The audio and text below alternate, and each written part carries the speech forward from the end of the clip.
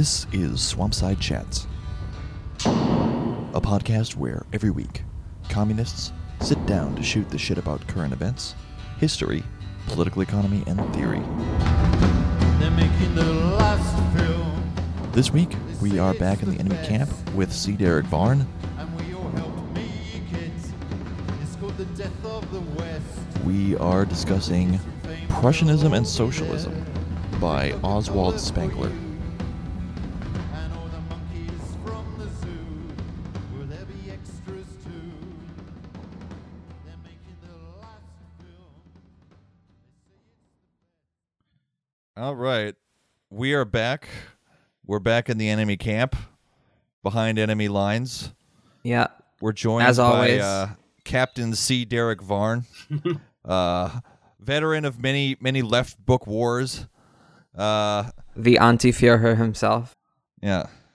Yeah, the Ernest Younger of hosting. Reading quasi-fascist, so you don't have to since 2001, probably. Oh yeah, yeah. You are in the enemy camp as a person. Yeah, you're the guy in the enemy camp that we had to. This is like we're fucking Chuck Norris, like That's right. missing in action, going back. He's still fighting the war. He doesn't know Yeah. it's over. It's Rambo 2. We're only supposed to be taking pictures, but instead we spring the Varn.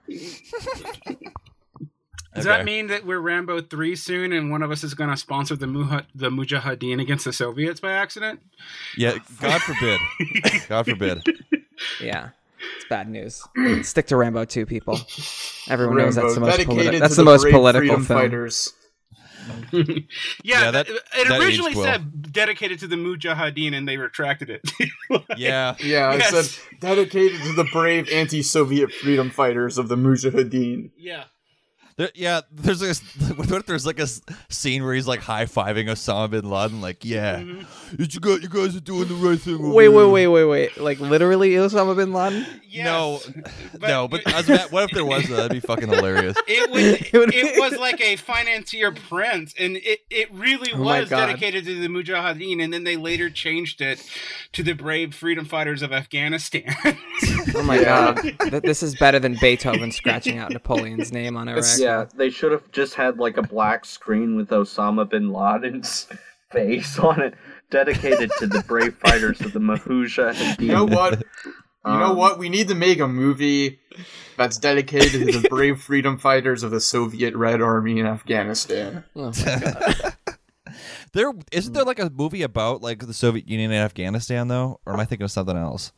I feel like they did kind of have like their like platoon version of that. Yeah, I think they did, actually.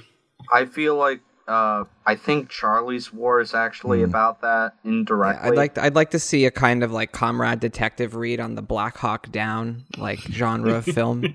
You know, where that'd the be Soviets are trying to like, you know, imperialistically like occupy somewhere and spread their communist values. It's like, why don't they want communism? Yeah. Kim Jong Un needs to take a cue from his dad and kidnap Michael Bay, and like make that movie. Please, for the love of God, make that real. Make anime real, please, Kim, if you're listening. Yeah, make that anime real. Make Soviet Afghanistan real. Oh wait, Soviet Donald, Union's you can't bring Soviet Afghanistan back, Donald. No matter how hard you try, I'm sorry. It was 10 years, but they were 10 glorious years. What's actually interesting is after the Red Army left Afghanistan, the PDPA's army still kept fighting, and they actually started doing better, which is, interesting how that works. Did they give the military brass the old Russian treatment and purge all the top generals? No, but they eventually lost to the Mujahideen anyway. Yeah, R.I.P. It's a sad story, I'll bet. Right. So as always, I have to ask whenever we do an enemy camp episode, what the hell did we just read and why? Yeah, Why did I we wanted read to it? know why you guys picked this one in particular for Spiegler, because I had not thought about this text in like 20 years almost. Everybody Because it was relatively short. everybody looks at Donald. That's I mean, I'm the one who picked this particular text out, And I was particularly interested in reading his critique of the SPD and his critique of Marx. Because It that's is hard kind of- on for August Babel. Like- Well, Oh my his god. hard on- I was expecting something different, actually. I was expecting him to portray August Bebel as like this subverter of the German people, but he kind of sees August Bebel as like, as this authentic, like, Volk hero of the German workers who's, Yeah. leads, like, it's very Leads with an strange. iron fist who commands the respect of the people and also incurs has into a- society. has a weird soft spot for the Sparts. Not Mhm, our Sparts, but the original Sparts. You have the Spartacists because they were consistent and they wanted to make a big, violent, duty-bound, effort. Well, it starts out with him like just kind of like shitting all over the German Revolution, just heaping scorn Right. upon it, because The German Revolution of 1918. right. Yeah, this was the German Revolution that created the Weimar Republic. That was basically a half-assed, halfway made revolution. And so when he's shitting on the German Revolution, that's what he's shitting on, is like this constitutional order and this, he's just like, he's really pissed off basically that there was a revolution, but all we got was like shitty centrist democracy. And so Yeah, it was a he has bourgeois that- revolution. yeah, he has that in common with the socialists who are radical, at least, is that, and he's mad that the SPD were like, the agents of creating this bourgeois republic, and so he thinks that socialism has been sapped of its like revolutionary vitality, and so yeah, I think that's where his affinity with the Spartacus League comes with, is that he sees them as like at least they're keeping true to their ideals, unlike all the other socialists who've just like made a bourgeois republic. Well, and you see this like not too often, like fairly often, I think, with like reactionaries, that oftentimes they will kind of respect like far leftists who are interested in at least like filling a like the vacancy of power or exercising power in a way that creates some kind of order, because at least they're doing something. Well, they see themselves reflected in a mirror darkly. They see, game recognized game. We both oppose this, liberal constitutional order. We both want to replace it with something with higher principles. Just your principles are the mortal opposite of mine. Like did Maestro with the Jacobins and Robespierre and Polet. Yeah, the way that the Maestro talks about Babeuf was interesting. How he was like, he's almost sympathetic to Babeuf because Babeuf kind of actually like develops a critique of the Democratic Republic of France. There's some context pieces that make this even more sensical. Like Spengler was a big fan of the 1918 fascist manifesto, but hated the Nazis. Particularly after 1933. So I mean, So this he likes isn't the early that stuff. surprising. He likes the Well, early stuff, basically. Well, let's just talk about Spengler and kind of the historical circumstances he found himself in, because Spengler was kind of the philosophical voice of the Free Corps, is kind of how I've understood it. Is that the whole kind of German before there was the Nazi Party in 1933 in power, you had this whole kind of diverse movement of romantic German nationalists, and they had this like a conservative revolution is what it was called. These key figure of the conservative revolution, and they weren't all. I mean, some of them capitulated to the Nazis, and apparently Spiegler even voted for Hitler once, but only once. Yeah, I can't vote this guy in again. I don't know. I thought he was good for the economy, but When Hitler comes to power, I think Spengler writes a book called The Hour of Decision, and this book is actually extremely critical of Hitler, is my understanding, and it's what got his work banned in the Third Reich. But The Decline of the West that book was really important for kind of like the developing of this Volkish, like romantic nationalist counterculture that developed in Germany. And that's really the work that's the most famous, is Decline of the West. So this was like a lesser evil vote. I mean, I think a lot of the ideas here are also ideas found in Decline of the West. I feel like he wants somebody like Hitler but not Hitler specifically. He's like Evola, that he thinks biological racism is vulgar. Yeah, he likes the spiritual side of racism. And he also kind of has this, like, anybody can be a German as long as they get all Germany. I mean, in somewhat, and I say that vaguely because he is that vague. Because it's not even just the language. Like, if you get into the language and adopt the forms, and it's the only thing modern that's like this, I guess, is integralism, like in Brazil. Which is this post-racialist fascism. Yeah. Basically, like all civilizations sort of have like a character, an archetype. There's like an animating spirit or idea behind it. So it's civilization. It's civilization, basically. Civilization game. You pick a nation spirit that exists throughout the whole game. Well, that's what he thinks. He thinks that, like, every people has, like, he's a theorist of national character. And so he sees the German national character as inherently Prussian, more specifically. Prussian. Like, there's this disciplined, labor-focused, hierarchical, but meritocratic spirit to the Prussian people, and that is what socialism is, and there is no socialism outside of this. And so all socialism that's not Prussian socialism is fake socialism. This is really like a really crazy idea. Is there anything else to cover about him in general before we get deeper into this? He is suppressed by the Nazis, except for the Decline of the West volumes. Yeah, Decline of the West, like I said, it was a big part in the whole counterculture around, because you had like the Wandersvogel and like all these like weird kind of romantic nationalist counterculture movements in the Weimar Republic. And what's also ironic is that, his big book, Decline of the West, was also really popular with the beatniks, like the Beat generation, like Jack Kerouac and Ginsberg and all of them. And actually also really popular with C.L.R. James. It's like a braid up on my feet all the time, but James apparently loved Spiegler.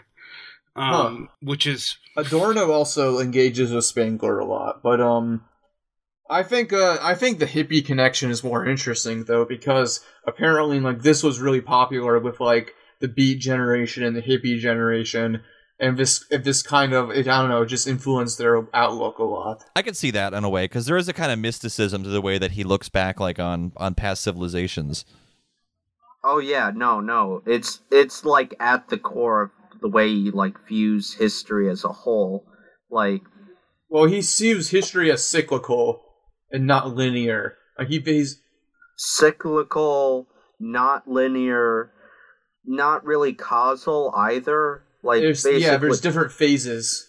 Yeah, basically he models it off of Goethe's. I forget what it's called, but basically it's like the cycles of like plants.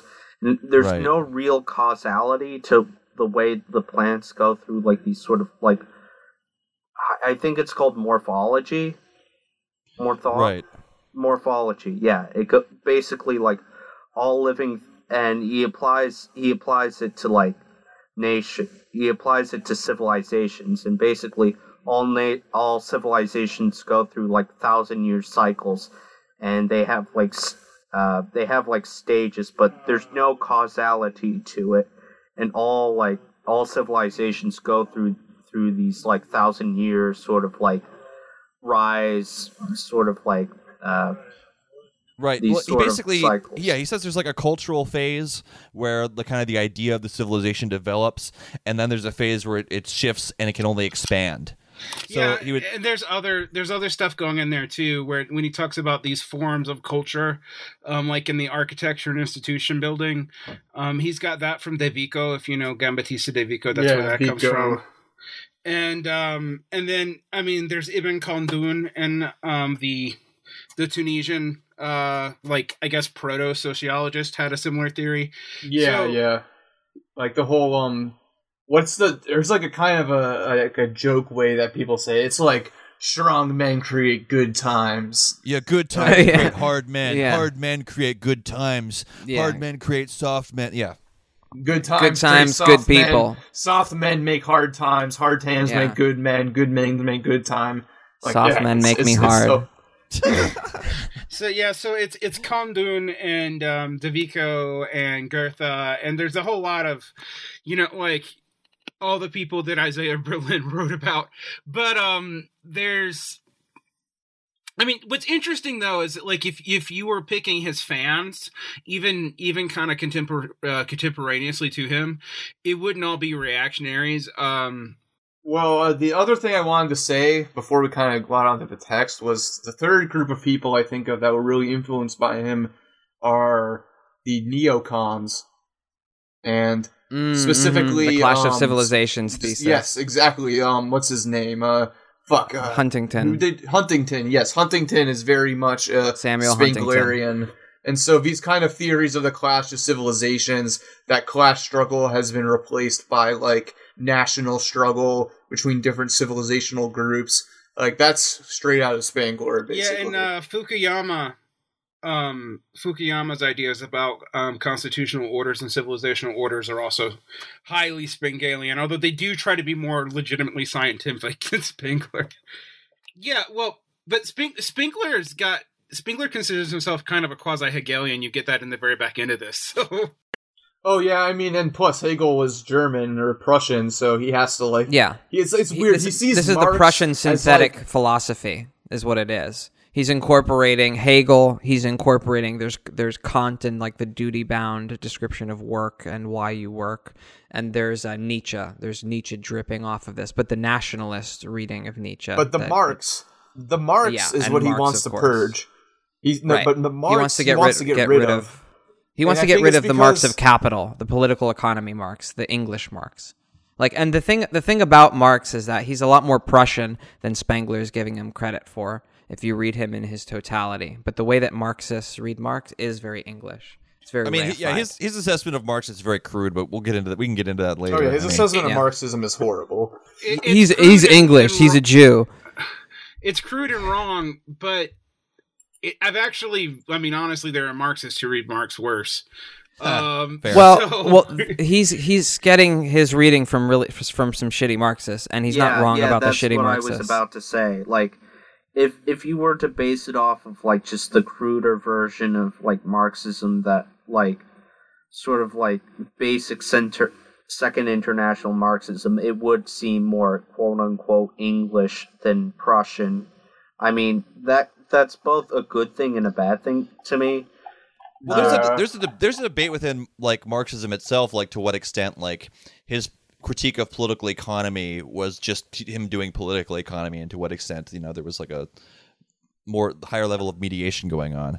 But is there anything else in terms of Spengler just in general before we full dive into the text or whatever? He seems to be having a comeback.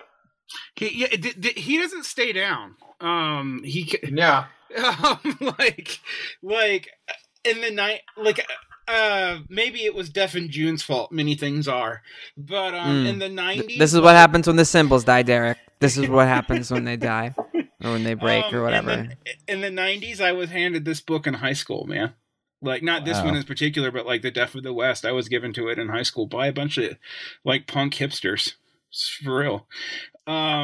It was, and it came in through Kerouac, which is why, again, this beatnik collection, because we always think of, like, the beatniks as commie sympathetic. I mean, particularly because Ginsberg, but it's because a lot of people don't know anything, right? But like, yeah, because they don't actually, like, Kerouac was like a reactionary Catholic, basically. Yeah, I mean, like, so, like, it was mentioned in Kerouac, and I remember this guy named Tommy. He gave me the John Lee Anderson Che Guevara Revolutionary Life book and Nietzsche, The Birth of Tragedy, and Decline of the West, and I was like 16 years old. Wow. Well, at least it was a grab bag, At least there was no Ayn Rand in there. Yeah, I mean, I don't know. I think Spengler oddly has, like, a modern appeal, a very modern, well, sort of like postmodern appeal. Yeah, yes, I can see that. Precisely. It's because of the incommensurability of people's incommensurability of, like, he doesn't think communication is possible because they have different quality of thoughts, basically. If it wasn't for his worship of Prussianism, like he would be interestingly non-Eurocentric. You know what I mean? Yeah, right. Yeah, But like he'd be like a Duganist. Yeah, well, This sort shit of. reminded me so much of Dugan. Like, Dugan- so much of Dugan Sorta. comes from Spengler, to be honest. Jam. Yeah, what's interesting though is like so much of Relax. I'm gonna get in trouble for saying this, but like contemporary Gism sounds like this too. Like the critique of like I was arguing with somebody who for Chinese diaspora communist who was telling me that like Confucianism, the Confucian national character, was necessary for the social cooperation to make I've heard that Marxist nonsense. socialism work, and I'm like, that is pure Spengler. Like that is that's not even like a traditional like Maoist argument. That's like, let's recapitulate Spengler and put it in a Confucian garb and somehow make it commensurate with Mao and the thing that he hated the most about Chinese culture. So I mean, he doesn't go away. I mean, also I think if you want to be like the hip, ethnocentrist, but want to be like, but I'm not a racist. Spengler is going to be appealing to you because his theory of civilizations is not racialist. He does believe people from who have different biological origins could become part of a nation, and part of that national character. And that was actually part of his defense of the Jews, which he did make in the 1930s. So, Well, you got to give him that, I guess. On the right side of the Jewish question, Oswald Spengler. he thought like, oh, they're more German than Jewish at this point. Why are we doing this to them? That's such a waste of capital and intelligence. That's a remarkably English justification for that, though. Yeah, so Should've- basically, yeah, They could labor for the nation. We'll make the Jews labor for the Prussian nation, and they'll be duty bound. Spengler's whole theory of characteristics. He sees the English as being this economically minded, rationalist people, and this is similar to Dugan's idea about like Atlantean powers, how because they're sea-based, they're more mercantile, and therefore they develop this individualistic liberal ideology. And so Spengler kind of has like a similar idea with like the English, and he sees them as like corrupting other cultures with this like utilitarian, like calculating, like, and he tries to paint Marx as like a utilitarian, which I thought was really bizarre. Here's what's weird though. Here's what I didn't understand. Like reading this, like why does he attribute it to their Viking origins? Because like where does that come from? Because well, I mean, no, seriously, it's because they're sea peoples. There's this idea in Europe going back to the 1700s that the geography is what's determined the national characteristic and the characteristics of the race more than any like biology does. And so sea peoples, because they have to work as merchants, they can't till the land, are seen this way. And also, I mean, there is a little bit of like soft anti-Semitism in Spengler because of that too, because merchant peoples are too individualistic. Yeah, they're marauding pirates. So well, like, and Marx gets he it also twice. sees. Sorry. No, Marx gets it twice. The individualistic merchant.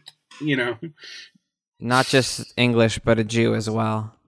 There was an interesting part where he was talking about the Russian national character, and he says that basically you can take the Russian peasant and put them in a city, and they'll still be a Russian peasant just in a city. I think his stuff on the Russian aspect is really fascinating because the whole time I was wondering, like, why isn't he talking about this? Like, why? It seems like Lenin would be his guy, right? Based on a lot of what he's written. Exactly, he would pop like a huge Sorel Chubby for Lenin. Well, he says that he doesn't talk about Lenin. He talks about Bolshevism in general, and he talks about Bolshevism almost like it's a race. Like he sees it as like I'm serious. He sees like Bolshevism as like this weird like Asiatic form of socialism that of nihilism.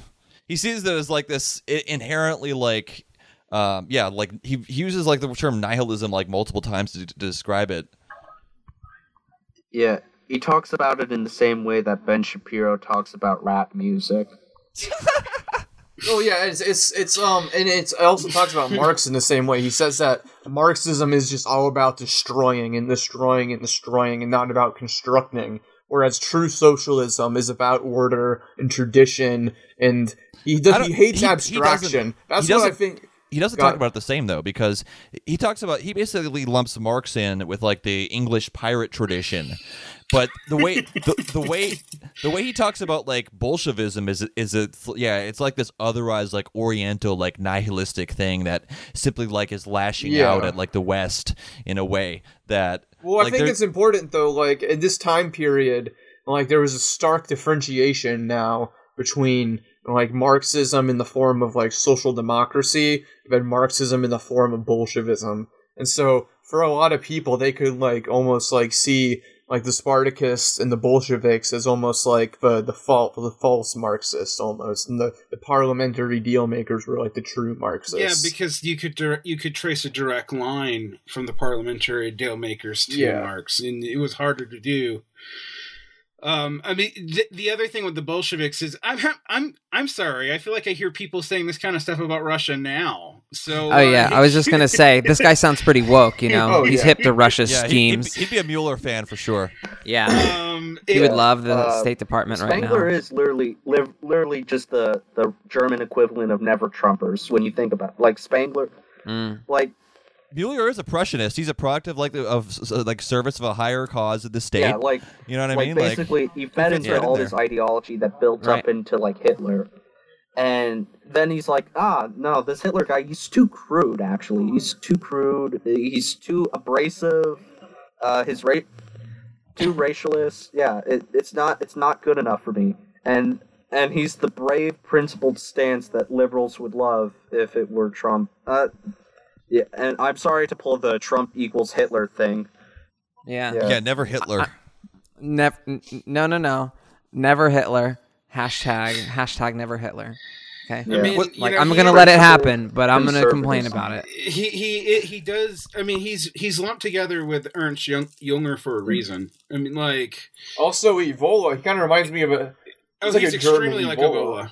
Reminds me a lot of Evola. Yeah. I'm sure he's a big influence. Evola's theory of race types actually seems to come. It's an even more mystified version of this. Oh yeah. I wouldn't be. I'd never. Evola, welcome to the resistance. Yeah, I mean that's. I'm quoting you on that, babe. You gotta be careful. Like, Evola. Have you guys read Evola's crazy books on fascism and Nazism? Like, they exist. A little bit. We touched a little bit of his stuff. Yeah, we did. There's a whole like 3 books, and then I think now they've translated his books on race specifically, like the myth of blood, and I would not be surprised. I was trying to get a copy of it to see if without paying for it, obviously, to see if I could find a Spiegler reference directly in it, because I was like, I wonder if he was explicitly pulling from Spiegler at this point. Yeah, if you read this like early on, like he really like throws around blood and capital D destiny almost as like these magical incantations like designed to generate an argument. Like it's some fashy shit. Yeah, but it's interesting though, because I remember I think I brought this up to Lexi ironically because I was like, Marx and Engels actually talk about the English in the same way in a couple of spots. Like when they're shitting on Bentham and stuff.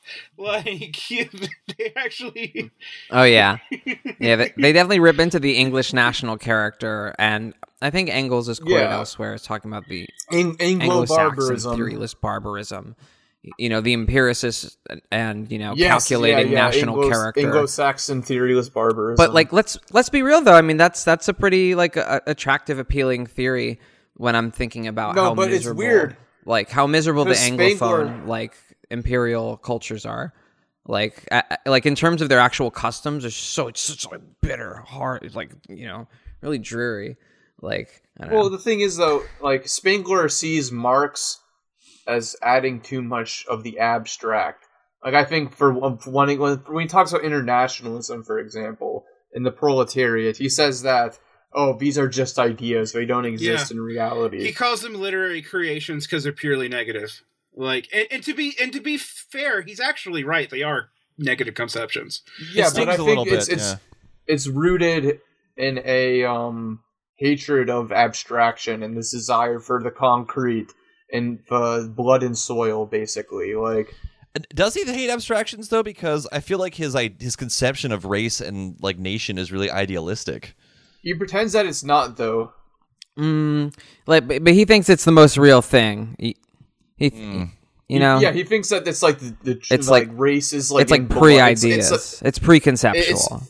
It's just part of your identity almost. Like it's you are really thrown weird. into the world. Yeah, I was about to say, his racial theories are really hard to actually parse out, because on one hand, he rejects racial biologism, and we know that because of later writings. And he actually does even talk a little bit about it being wrong in Decline of the West. And on the other hand, he throws blood around like it's nothing. Like, so it's just like, he's kind of having his cake and eating it too. But a lot of quasi-reactionary nationalists from this time period were doing that. Like, it's not unique to him. I think we have to kind of remember that wasn't even like that out of character for like liberals of the time to do. So, like, I've gone back and read a lot of 19th century documents where they talk about race in this really weird way, where sometimes they mean nation and sometimes they mean something else, but you're not quite sure what. So that vagary is not totally out of the just general milieu of the late 19th century. And we have to remember, like, the dude is 20 at the turn of the century. So like he's dead by 1936. So, yeah. I mean, he died youngish. Good for him. But he's dead by 1936. Like, it would be interesting if he's like survived World War II to like get his thoughts about what the fuck just happened, Yeah. Could you imagine if he'd lived like Carl Schmitt had lived, and we had like 30 more years of his writings or something? Like, I don't know if that's good or bad, but yeah, it'd be interesting. What would he have thought of the Golden Age? Maybe he would have thought, yes, dawn of a new era. Well, he might end up being a dirty hippie. I just don't know. Like, yeah, God, like an aging like neoliberal. Like, look at Ernst Jünger, for example. He was one of those conservative revolutionary people, and he lived into the 60s and ended up like hanging out with Albert Hoffman and doing LSD. Yeah, I was about to say, he ended up being an old hippie, like, and being like a weird quasi-reactionary anarchist, like. Yeah, it's strange where people can go. But, can I touch on one aspect of just one more on this Russian thing where he is weirdly lucid? I just had a couple of quotes that I pulled that I thought were interesting. He basically talks about kind of the situation of applying like Marxism to Russia. He goes, despite all the industrial catchwords like surplus value and expropriation, the Russian worker is not an urban worker, not a man of the masses as in Manchester, Essen, and Pittsburgh. He is actually a plowman and a reaper who has left home with a hatred for the foreign power that has spoiled the true calling that his soul still clings to. And then the other thing that was interesting was he goes, in Russia, it will be replaced by a new form of Tsarism, the only possible system for people living under such conditions. Most probably, this Tsarism will resemble the Prussian scholastic system more closely than capitalist parliamentarism. And I feel like he actually has a couple good points there. Yeah. That's terrifying. Yeah. Well, I mean, it's like, think about when we were talking about the Mestre, where he would hit on something like, seemingly by accident in his like blood, hatred, revenge, and then say something profound and actually make a prediction that turned out being right. Yeah, that's the fucked up thing. Like, this is 1919. This is like 1919. So this is probably, as far as they know, there's still Soviets and shit, right? Like, this isn't even like when it happens.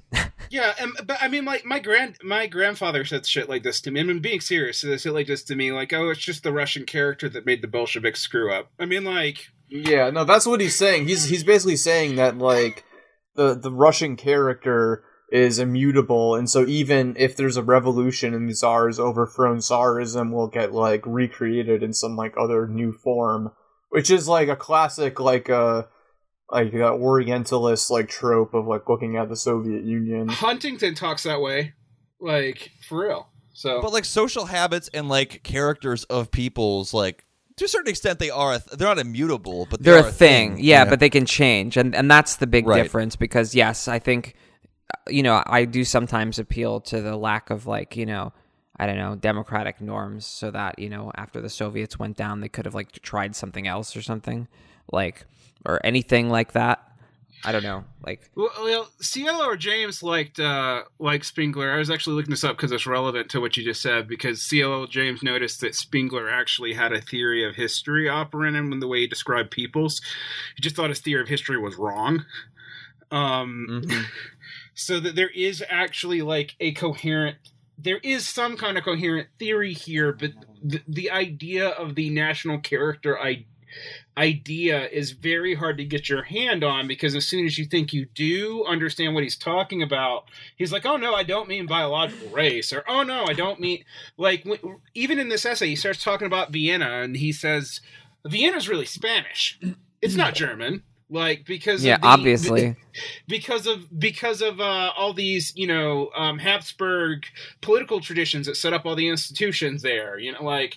It's because national character is so arbitrary and subjective that trying to use it as an explanatory method for history just collapses every time, because the national character culture. These cultures are always contradictory, and they don't form this kind of totality that's completely unified. And I mean, honestly, the geographic stuff he does with the Vikings makes more sense to me than some of the. I mean, I don't believe it, but at least has some material impulse, right? Like, there's a reason, a material economic reason where that would make some sense. I mean, some of Ingalls' more problematic writings about world historic peoples is actually based on similar notions. Yeah, Ingalls says the same thing about. Yeah, he says the same kind of idea about the Slavs, that they have this inherently authoritarian spirit. And like Margaret Mead, for example, like she was, she's a famous anthropologist, loved to this day by anthropologists, and her theory was that the Soviet Union wasn't democratic, and it was authoritarian, and because of the Russian national character, and this national character is because the Russians beat their kids too much, and this made them authoritarian, like grow up to become authoritarians. Why is that the causal element? That's such bullshit. Like, it's not because, like, that's a symptomatic of like something. The Eurasianists actually have a causal element that's interesting. They say it's because Russia's mostly landlocked and gigantic in its logistics, so the only way to hold it together is a strong central state. That's an explanation that seems like more tangible. Most of the anthropologists. Well, that's the explanation that Marx has for the Asiatic mode of production. Yeah, I mean, like. So this is why I say, like, we have to be a little bit careful with this, because Marx and Engels actually do say similar things. They just try to justify it a little better, and they're both pulling out of like Hegel. Hegel had some weird ideas about national character. Like, he thought that people in the Americas were just going to shrink, like, because of the change in geography. Like, Yes, he thought that the people in the Americas, the Europeans in the Americas, would physically shrink because of some weird like it's in an off notebook. It's like his personal journals, but like they would you're digging up his dumbest shit, like his dumbest like shower thoughts. Like, I shrunk the Americans. Because like we wouldn't need the height because the climate was too good, or something. I'm kind of being serious. So no, I know. Like, I've heard some like the Montesquieu stuff that I thought was like, all right, being hot and being cold, that could affect it. All the way down to like Jared Diamond, who's like, yep, it's because you could spread agricultural techniques around Europe, and that's what made them different. Well, I was going to say, Jared Diamond seems like actually some of the same things. Like, modern anthropology does some of this stuff. Right. Like, that's the thing that's kind of, I don't know, frightening about like Spengler's theory. And so what we have to do is like look at the stuff, why does it resonate, and like detach it from this insane mysticism. Like, because we need to draw this away. We need to draw this back into the realm of tractable scientific socialism. God damn it. But what if there's like nothing to it, and we don't need to? What if it's just accidentally right? What if it's just nonsense? But I don't. What is he accidentally right about? Like, I don't know. I'm not seeing like the hidden insight here. I'm seeing this as more like a specimen of what nationalist thinking is.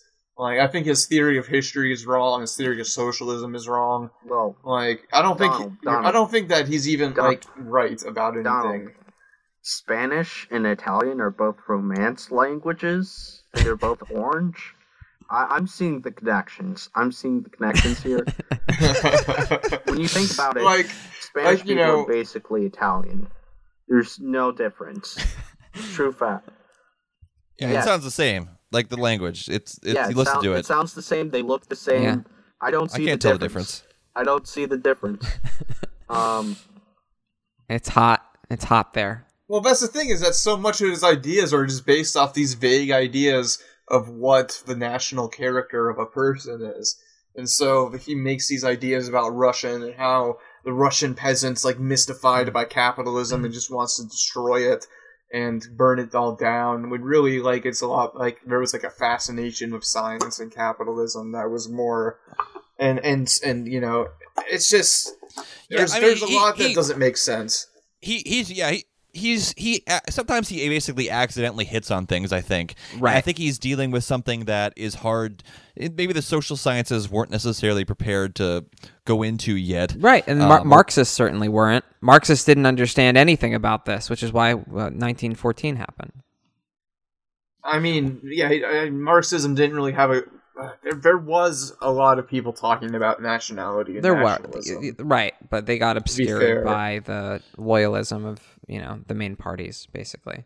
Well, no, they were often the people who were, like, loyalists, like, the people who studied nationalism. Yeah, I was about to say, we forget how the jingoist socialists were huge. Right, of course. In the 1900s, and there's another element of this that I find kind of, like, maddening, and to me, where you see how this breaks down is not when he's talking about Prussian stuff, because it's when he's talking about France. Like, yeah, that shit made no sense. Like, France is a nation of bourgeois. Like, because, like, England is a nation of merchants, France is a nation of the bourgeois, and Germany's it's a proletarian nation. Yeah, it sounds like Mussolini. Like, we're the proletarian nation. The proletarian nation, yeah. Russian are peasants. I will tell you, whenever I hear proletarian nation, I actually think of Spengler and Mussolini automatically, even when I hear it from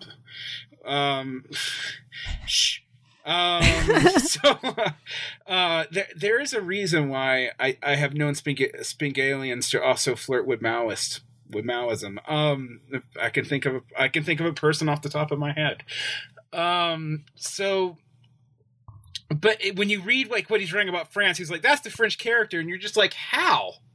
Like I think Rosa has a better theory of the French national character, personally. She's built up like a real theory over the years that seems pretty like explanatory to me. But I do remember stage theories of revolution that sound similar to this, though. Like the French Revolution is a bourgeois revolution, and the English Revolution is a merchant's revolution, and like you could pull Second International stuff and actually find similar statements in it.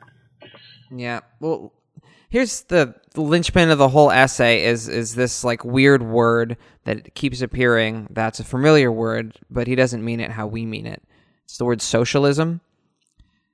The way that he uses the word socialism to mean statist autarky, like bureaucratic total management. He doesn't even mean like a systems per se of like governance or like even political economy or whatever. He just means it as like a collective spirit of the people that arises during a period of war. He basically he means to mean like like in England where people are English, it's all transactional and it's all people are basically just working to get theirs, you know. Yeah, no, it's special for Prussia. It's special for Prussia because they're the only real socialists because they have a collectivist spirit. However, this doesn't translate into like, you know, differences in like the economy per se. It's just like you see German capitalists, they respect the nation. They respect the nation. So during war, they work towards the nation. They're not greedy and selfish like those English capitalists. They're proud German patriots, and they care about the great nation. They're not part of the comprador class. Well, he sees socialism basically as like a form of corporatism. Exactly. Where all the classes are working together and collaborating in a national community, and this national community is organized according to this meritocratic system where everybody has has a place in the division of labor. And so it's a kind of he kind of wants to restore like this pre-capitalist notion of rank, but while at the same time like having it be meritocratic like the Prussian system. Yeah, it's Catholic distributism without the Catholic part. Well, it reads it's very militaristic too. Yeah, I think that's also different, but he really he loves Italian stuff for the same reasons, but that was explicitly Catholic, and he sees that as part of their character while it's not part of the Prussian character for some reason. Well, he sees it's like he at one point he defines socialism as the political ruling over the economic rather than the economic ruling over the political, and he sees the political as like the concrete people, and the economic as this abstract thing that that corrupts like people. It's piracy. Okay, there's no but common good. read between the lines though. Concrete. What he's talking about is basically the state and the market. Well, actually, right. I'll read a key quote on page 40 on my version of this. And this is his historical explanation for it. The Teutonic Knights that settled and colonized the eastern borderlands of Germany in the Middle Ages had a general feeling for authority of the state in economic matters, and later Prussians have inherited that feeling. The individual is informed of his economic obligations by destiny, by God, by the state, or by his own talents. These are simply different words for the same fact. Yeah. But you see, he argues against nationalization of property multiple times throughout the text. He argues against... He says it's unnecessary, so you don't need to do it. Like, it's and in fact, it would be anti-socialist to do it if you were to nationalize property, because you're getting in the way of good German patriots working towards the greater Germany. Wait, Spangler and Ultras agree? Well, I mean, Mussolini was an ultra at one point. I guess there are some. What kind of like social democrat would agree to something like that? Are there any? Adam Proctor. I mean, right, like he would be for public-private partnerships, for socialism. Yeah, I mean, Dongist, I guess. I don't know. I mean, like honestly, if you're a Dongist, you would actually agree with a lot of this. And that's why, even down to like necessary cultural collaborationist stuff, that's although the state of the whole people. There was one part in this that actually did remind me of Stalin, which was when he talked about a state of the whole people and how like Marxists want a state of the workers, and the English want a state of like the merchants, and the French want a state of the third estate, but we want a state of the whole people working as one. Yeah, I was actually going to think Kerry Bolton, who's a Nosbol, a Stalinist Nosbol, a right winger who loves Stalin, has retranslated this work to make it even more Nosbol-y in the last, I think, year or two. So, like, they got it. They're aware of the similarities. In fact, they probably make more there than there actually are.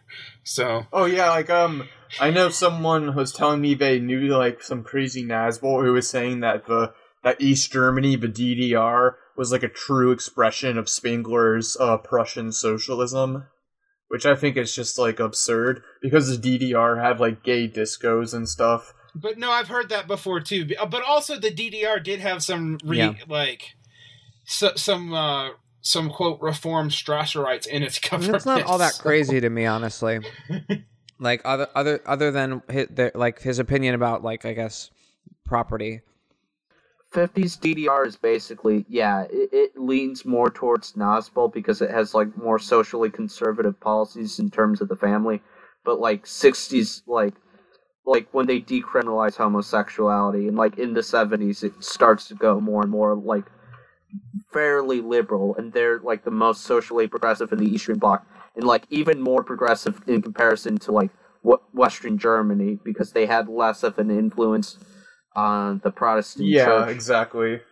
That's why I laugh when someone tries to say that like East Germany was like Spengler's Prussian socialism. It's like, come on, like try harder. Nosbol's just see like cool East German military uniforms and police Stasi uniforms, and they're like, oh yeah, this must be real. They must be trad like me.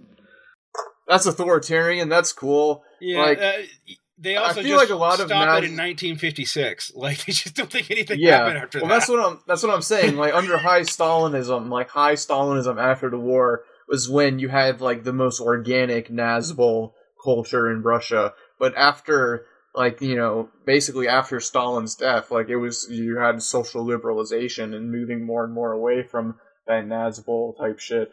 And all like a lot of the social conservatives in the bureaucracy, like they did exist, but they kind of had to keep quiet and like keep their circles kind of secretive.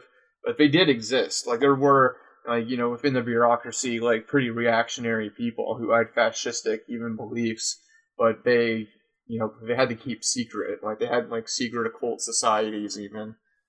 That's kind of what Dugin came out of. But it's interesting too. One of the other things that he says that would feel very like something we would say off guard, is what he compares the Spartacism of the Solons belongs to the same category as theosophy and occultism. It is for the same thing as the cult of Isis was, not for the Oriental slaves in Rome, but for the decadent Romans themselves. And like, yeah, that when we talk about like limousine ultraism, that he's hitting on like gossip girl post anarchism. He does a pretty good job in the first passage, like kind of picking at my insecurities about Marxism. Yeah, me too. And then you get to the rest of it, then you're like, oh, I feel better now. Yeah, exactly. Yeah. Like a few seconds later, he starts like there's this passage where like he sounds like Thanos, and you're just like, okay, dude. Well, great. Yeah, he's obviously an admirer of Malthus, and he thinks Malthus is more scientific than Darwin, because Darwin wrongly thought that evolution applies to humans. Oh yeah, at the start, he's like, all the stuff you Marxists believe in is just this idealistic poetry. It's nothing to do with the real world. It's just things that sound nice, and it's just like stories you tell yourself. And then he tells a more insane story, and it's just like, you know what?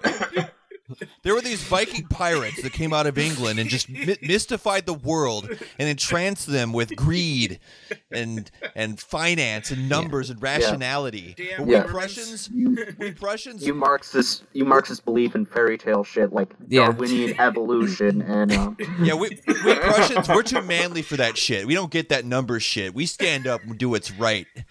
Oh, you think that's socialism, Marxist? Actually, Marxist? You're a bunch of English capitalist pirates who want to out-pirate the pirates. Although that's also a common reactionary complaint, though. If you've read a lot of reactionary literature, you see that over and over again. Like, Don Concho says the same thing. What, the out-pirating the pirates? That Marxism is... they called it the bourgeois... I think Don Concho calls it the bourgeoisification for everyone. Like... Yeah. Spengler explicitly calls it capitalism for the working class. Yeah, I know. Well, he also says that like Marx basically like teaches the workers to want to be lazy or whatever. Yeah, that's what I thought was funny. There was a part where like he's like, Marxism is an attack on that work ethic, and it's an attack on the very idea of laboring for another person. And yeah, I wish. Well, it's like Marx isn't opposed to work. He just doesn't like exploitation. Like that should be pretty obvious to anyone who's read anything beyond the manifesto, which I sincerely question if this dude has. He wants labor to be life's prime want. Well, I was about to say, other than the manifesto, I mean, nothing's quoted, but I do feel like everything he says is basically like, I've not really read Marx. I've just talked to a whole bunch of Marxists who probably kind of half understood. No, that's what it sounds like. It sounds like he was around when the Spartacus League was popping off and all that stuff was going on. He was around when the SPDA was big. So he probably knew a lot of Marxists, saw a lot of their propaganda, heard some of their speeches in the streets, and read some of their articles in newspapers, but like, he didn't actually understand Marxism. There's no way. No, not at all. Said, like, not at all. Making Marx, because like Marx and Capital, if he actually had read Capital, he would know that Marx is not a fucking utilitarian, like, for Christ's sake. Oh, yeah. And like, Marx is not just in love with the categories of capital. He's not a simple egoist. I think one of the funny things that he doesn't understand, because of his national characters thing, he thinks of egoism as being this English thing. Well, the egoist that most like stamps, like the person that's most stamps this like English mentality, so to speak, on Marx is the Englishman Max Stirner. You know what I mean? Like there's a very Prussian source of this that Marx is responding to. Like, and Marx is very Prussian altogether. It's interesting to me because, for example, the parts that he got that kind of stick, which is like the proletariat is purely a literary concept. It's not defined, as a side note. Like, that's true. But that's also like you could have got that just from like going to like to very vulgar rallies, because whenever you would try to push them on the program, particularly in this time period, because there've been such acrimony over the minimum program in specific, that people would often get very, very vague and very, very like, there is no, Marxism's just negation. And look, I mean, I have been taught that when I was a young, budding 28-year-old coming to Marxism too, that there was no positive program anywhere. Like, so it's wrong. But it's like something, if you're in Marxist circles, you would have heard. So, and that's why that first chapter stings, and then you keep reading, and then you're like, oh, never mind. He's like completely and totally wrong. Yeah, that's what like grad school Marxism and like Maoism have in common is the negation. He's kind of even worse in He's kind of worse in Technics and Man, I believe. The name of the text is called Technics and Man. Like, he's basically like, yeah, Marx is just a technological utopian, and he's just like, he believes that technology is just going to save all of mankind, and he believes in just straightforward linear progress. But I mean, like, again, not true, but Second Internationalists did kind of say that shit, so like... and like people like Plekhanov had like a kind of similar point of view. I mean, Bernstein said similar things. I mean, I feel like when I was reading this, I'm like, oh, this is like an argument with one dumbass who believes every other dumbass thing that's been said about Marxism because they haven't read a primary source. The thing is, there was like a lot of different meanings to people at this time of what Marxism was. Like I was saying, you had people who thought Marxism was the SPD. You had people who thought the Marxism was the USPD. You had people who thought Marxism was the Spartacus League. You had people who thought that Marxism was just something completely different. In my own sect that, I decided to form. Like, Yeah. You have Sorel, who believes that Marxism is anything that I say. It's just normal people. We can't relate to that kind of fragmentation these days. Yeah, no, not at all. God, I mean, the glory it was days, amazing. things are so Back different then, what's amazing is back then it was even less fragmented. Yeah. But it was less fragmented, but there was more at stake because these fragments actually represented parts of the proletariat. And I think that's the thing. The reason that he can call it the proletariat a literary concept really easily is because all these different parties claim to represent the proletariat. We're the Communist Party. We're the vanguard of the proletariat. We're the Social Democrats. We're the party of the proletariat. And so for him, the proletariat just sounds like a kind of like a propaganda term that you use to like justify rallying to the mob to get whatever you want, basically. That's how he would basically. It's like Sorel's like link of Marxism to demagoguery. Yeah, he would say that he would probably say something like, "Oh, the proletariat is just a Sorelian myth that the Marxists used to get underachievers, stir a battle against the elite." I mean, rational kernel of truth to that. I mean, yeah, He also says that it's a purely negative construction, and again, like There's of actually the lie, true. Like, I mean, what is the proletariat? The proletariat are they who have nothing to lose but their chains. So, but I mean, that's not unique to Marx either. I mean, that's actually kind of what the word has always meant. Going back literally to propertyless Roman. Yeah. Well, what's different about Marx is that he actually, the proletariat is defined not just negatively, there's also a positive element to the proletariat, which is that it's a class that contains within itself, the struggle for a new world. And that the proletariat, as it forms as a class, is a force of historical progress. There's also sort of like a sociological, political economy sort of understanding of the proletariat as sort of the working class, and that there's like a political understanding which kind of clash with each other, but are sometimes next to each other. It's just. But I do find it interesting when you talk about why CLR James would like this. I keep on bringing that back up, but it's interesting to me also in the fact that if you were to do that strategic, essentialization thing, I'll read another thing that people could easily abuse from this. The urge to individuality and independence, however, later drove many of those with Viking blood in their veins, the Englishmen, the Germans, and the Scandinavians. Oh, now the Germans are Vikings, by the way, but not before, not when they're Prussians, to seek their Teutonic fortune on the American prairie.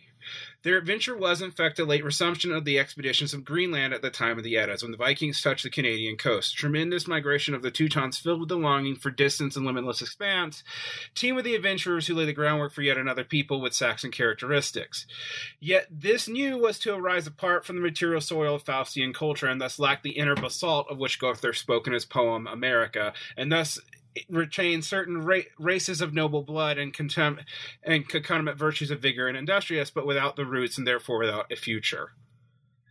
Like that, if you were doing the strategic decentralization stuff with this, you could really glom onto this, because it also seems like, oh, he's describing settlers, and it's they're Viking blood, and stuff like, I mean, there's all kinds of fun little useless and utterly wrong myths that you could project upon things that are real. Right. He makes like these weird leaps where it's like, yeah, like these northern people went there a long time ago, and then these other northern people went there later. They're just continuing the Viking excursions. Like, what the fuck are you talking about? Yeah, you know what I mean? That apply to the Spanish somehow. Like the Spanish weren't also part of center colonialism. But I want to make this guy write like an elementary school like history textbook. Yeah, see what kind of crazy shit he comes up with. I mean, I think there's some level of truth to the whole like English mentality sort of thing. I think there's some level of truth to it. It's not completely Anglo mindset. Well, it's Marxism's like engagement with egoism and the engagement with political economy, but I don't think it divines it.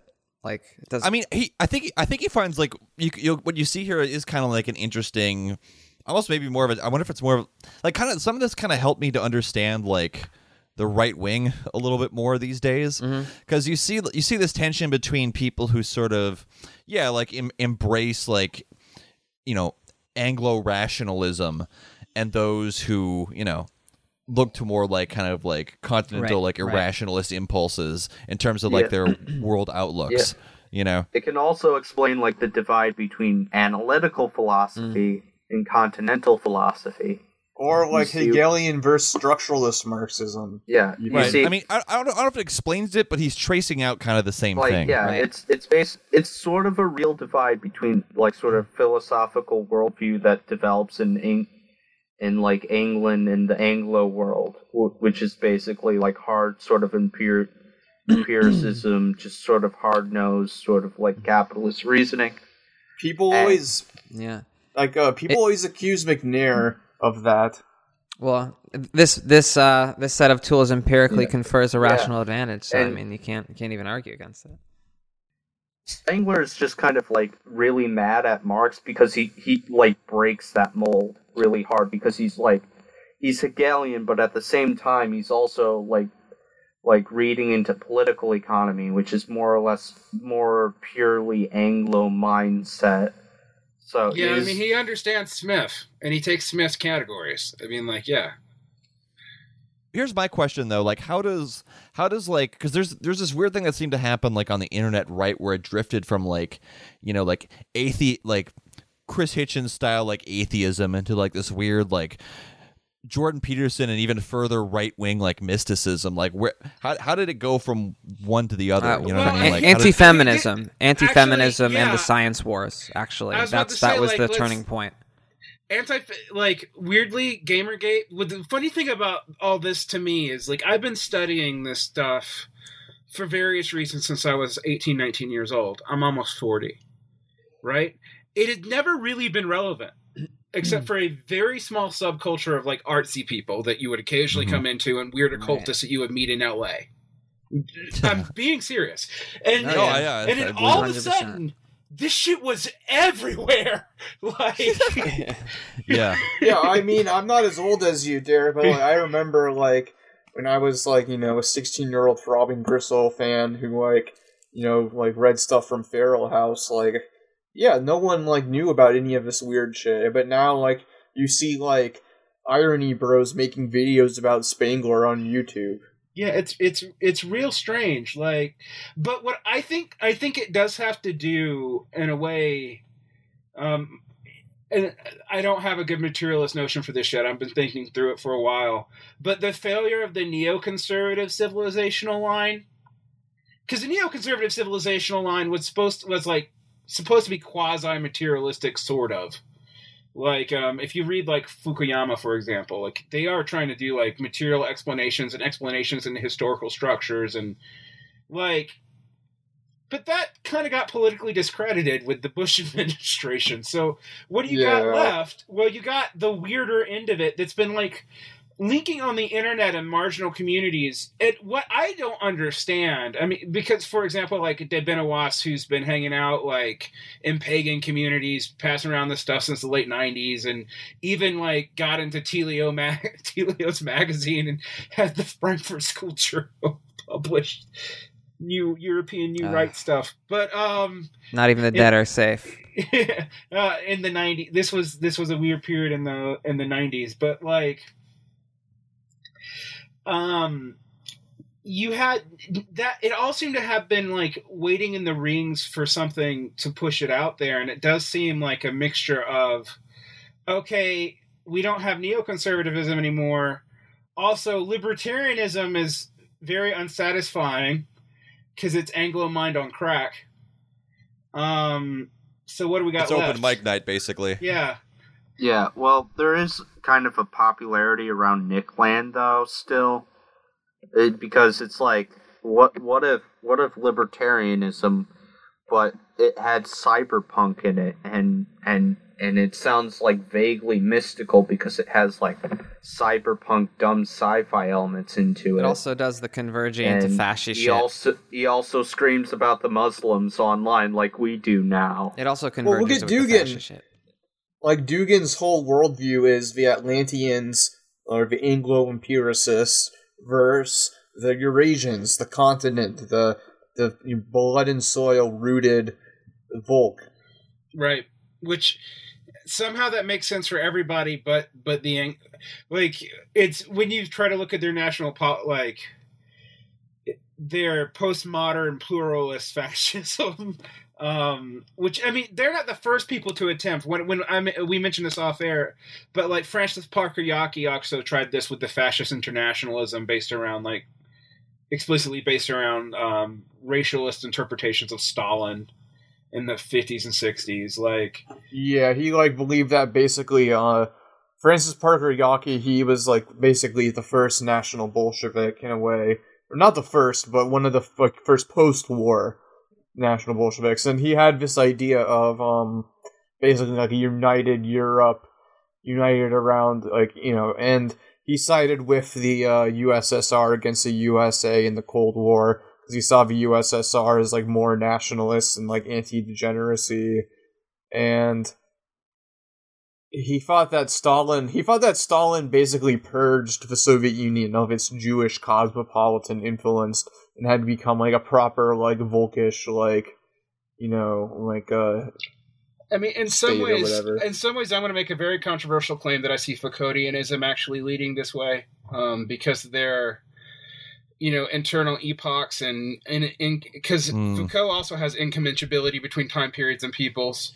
Yeah, that's actually what reminded me of Foucault. Like, he basically says, like, you have to read things within the context of its era, and they had different, like, conceptions of time. And I feel like there was this term he had, like, that there's this particular, like, it's not a master signifier, but it's something else that, like, allows you to, as, like, the key to understanding their conception of, like, the space they inhabited or some shit like that. I mean, Foucault's, like, justification of, like, the Iranian Revolution and the support of the Ayatollah Khomeini is actually rooted in some similar thoughts.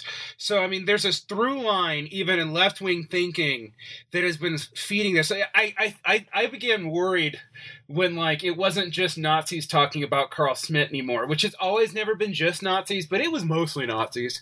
And then like, hey, come on! I like to study Carl Schmitt. It's very interesting. Everybody likes to study Carl Schmitt, but the thing is, like, it was a little worrying when everybody found him again. Like, yeah, I mean, to be fair, he was one of the few like people that were associated with the Nazi regime that was like still taught right after the war, still taught and basically like sort of like. Oh yeah, no, Leo Strauss was still having debates with him in back channel forum in the 50s. I mean, like, but my point on that is though, like, it was a hush-hush thing. Everybody knew Carl Schmitt, but you wouldn't actually like explicitly cite Carl Schmitt. And look, I don't hate Schmitt either, but like, it was worrying to me when I started seeing, like, I'm waiting for like, you know, like for there to be the Agamben like decolonial Spengler. Because it really wouldn't be that hard. No, I mean, there already is. Like a Polish, no, seriously, I look at like Polish decolonization theory. I'm not even like joking. Like there is like this weird like neo-fascist like trend in like Polish decolonization theory. I mean, like, yeah. There's also this like weird bald guy on YouTube who's been like making philosophy videos for a long time. Oh, this should be good. I'm forgetting his name. Obviously not Stefan Molyneux. Oh, I was about to say, like, Stefan Molyneux has been leading a cult since I was like 24. So. Yeah, I'm forgetting his name, but he actually appeared on a podcast that you were also on, Derek. What is it? Called out. No, Parallax Views. Parallax Views, yeah. That's because JG like will talk to anybody. JG Michael talked to this like bald guy who's like really, really good in terms of like summarizing philosophical stuff just on YouTube. Like he got me through like Decline of the West by Spengler, because initially I tried reading it and it was like, oh my god, this is ass. But like the way he summarized it was oddly interesting because he tried to connect it to like postmodernism and decolonial thought.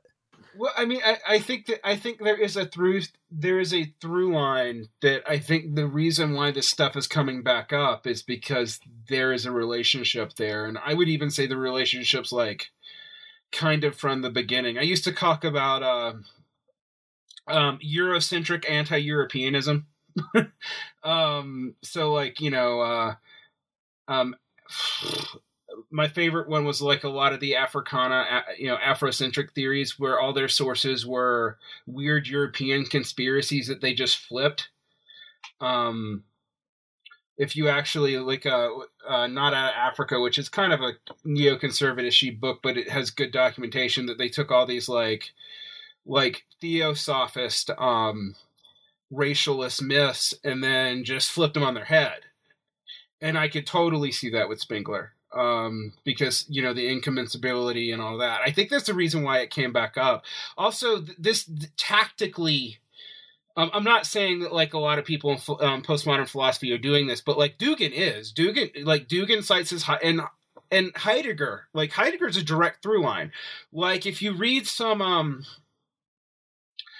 Heidegger's 40s and 50s work on technology and the Technic, Man and Technics is like got to be an influence because Heidegger says some of the same things. Damn. No, I don't know. What are we doing? We need to get on this like woke Spengler money train. Let's go. Let's cash in. I mean, I've just started this podcast so that I could find an intellectual niche that I could milk into. No, Spengler's already been milked though. Like, freaking Clash of Civilizations has already been milked. Like Adorno talked about Spengler all the time. Like, I don't know. Adorno isn't like a New York Times tastemaker. Stuff out there. Like, there's a lot of academics who've talked about this. Academics, I'm not talking about that. I'm talking about money, Donald. Cash. They don't make good money. I'm saying, you think Samuel Huntington doesn't make money? Like, look, we'll find our thing someday. We got to stack harder. Well, exactly. Huntington did. Yeah, I guess. Well, the thing is, what I you mean, need if to you do is to become be like an establishment like neocon think tank, dude, like, you know, you make good money. you just got to like, betray even your academic class interests. Like, yeah, like well, that's what I'm saying. Like, Huntington isn't just like another academic; he's like a academic star. But it's interesting because I bring this up with the Adorno essay. Is fascinating, for example, because I think Spengler mentioned in Adorno as how de Benoist actually got in Helios. I'm not that, and like also Paul Gottfried somehow worked for them because he was taught by Marcuse. But like, yes. So just to clarify for audience, Helios is a journal that started out as like a Frankfurt School critical theory Marxist journal, and then got really into Carl Schmitt, and now publishes like right wing authors. Basically, now it's actually kind of a neocon journal. Weirdly, though, like it's like but it's in like the 90s, Platypus it was before like- Platypus. It's like yeah, exactly. I was gonna say it's like Platypus type shit, but But before... when it originally started is like it was a Frankfurt School journal, but in the 90s it got real weird and started publishing like European New Right and Greca, which is de Benoist and Goulemont de Fay and all that stuff. And like, you know, if you guys don't know who I'm talking Guillaume about, Fay. yeah. Ooh. Yeah, I want to read Guillaume Fay for this show. I think that would be an interesting read. Yeah, he is. Yes. I remember. Isn't this. Guillaume the one who's explicitly a Zionist because Islam is the new horde and yeah, and he's also the one who's not anti-American. Yeah, like yeah. Richard Spencer actually is like, yeah, I'd say Guillaume Fay of all the new European rightists is, you know, my biggest influence. Right, because de Benoist is on the Duginist anti-American train. Yeah. It's weird how there's like a divide in the new like right between like Fayists and Duginist, basically. Oh, you mean that Ben Garrison cartoon where they're all like hugging isn't like real? Well, they're still no, that's not real. But they have a united front against globalism anyway. Because in the end, like what Dugin wants is for American power to be limited to the shores of America, essentially. That's how, I mean, he probably also wants to nuke us and, you know, just destroy America completely. He's willing to risk Russia being nuked to nuke us. He's actually made that argument before on Russian radio. And I think that's actually partly why he got I'm not completely sure why he got completely booted out of United Russia, more or less, but like, it was funny to me when all the liberals found him, because I was like, you know, he's not in power anymore. Like, yeah, he basically went too crazy for Dugin. Like, for Putin, yeah. And also he wrote a book criticizing Putin. He has like his theory that there's like two Putins now. It's like there's a Putin who's like a true traditionalist Russian, and then there's a Putin who's like a global neoliberal sellout, and Putin's like divided between these two Putins. A tale of two Putins. And it's literally, yeah, it's like a tale of two Putins, but it's literally like Dugin like coming to terms. Putin versus Putin, I believe. Like, yeah, I think that's what. Yeah, it's Putin versus Putin. It's Dugin coming to terms with the fact that Putin eventually turned him down. Donald and I read all this shit, so you don't have to.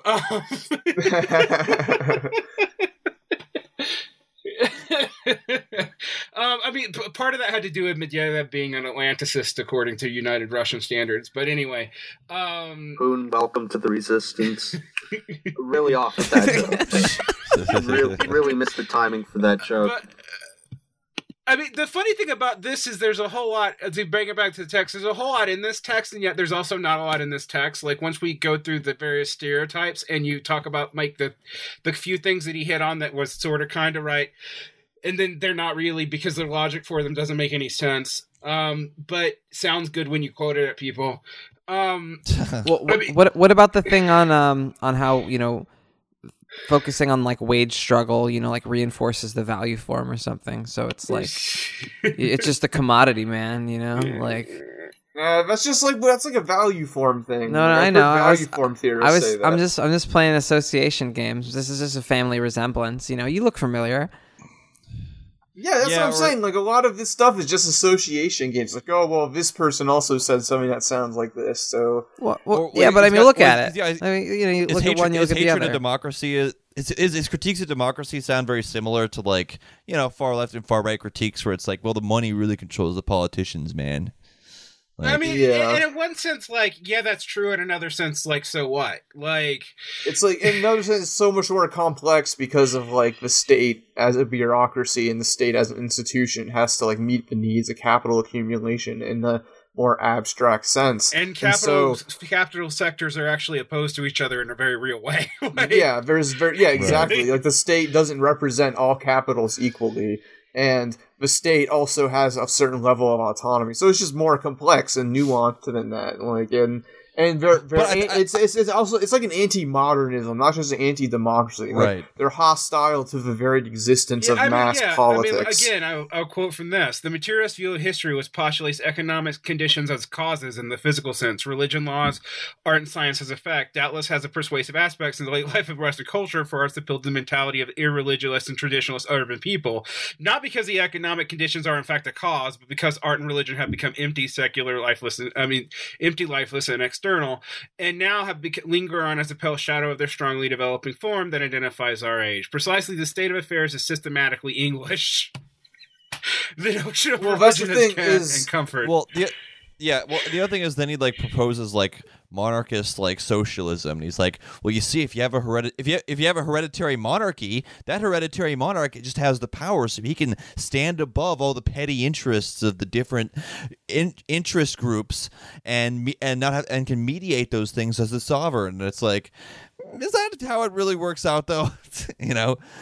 Yeah, the interesting thing about like Spengler is that he imposes the sort of selfish merchant mindset as solely an English thing, but at the same time with the age of Imperium that slowly defines all civilizational decline is like increasing expansion, sort of heavy materialism, greed. I mean, basically, like, it's the English fault, right? Like, it's totally the English, so fuck them. I mean, like...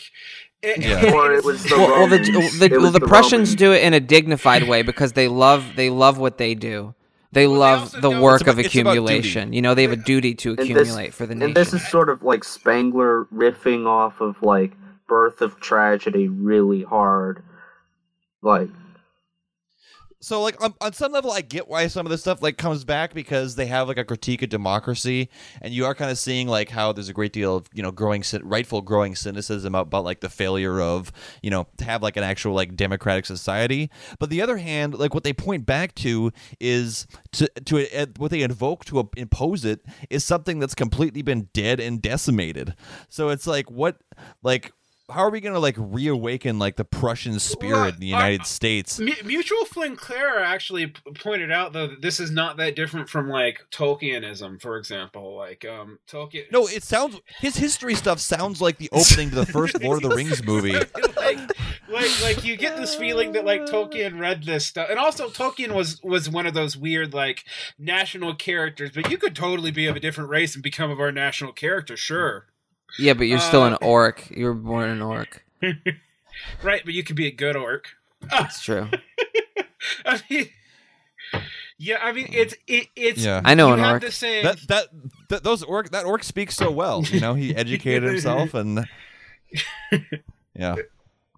Yeah, but I mean, if you listen, like, what's interesting about this is, for example, you get hints of like critiques. I hear this critique all the time of Marxism that, that it treats economic conditions as the base solely, which A, is not actually true. It's but and B, like, all those subcultural stuff don't have any effect. They're just the result of it's the base superstructure of vulgarities. And then he makes the leap, though, to say that that's, like, basically, like, okay, not A, there's no religion anymore. Oh, poor lack of God. As you can see how this could really, like, think of normal conservative arguments and how this would be, like, a very refined, in a very weird way. I mean, I'm saying it's refined, but compared to, like, they just don't do prayer in school anymore. If you read this, and you have some knowledge of secularization theory, and you have some knowledge of like, oh well, the English brought in the modern world, and they're all Anglo-minded, and that's bad. Like, this is not a hard leap.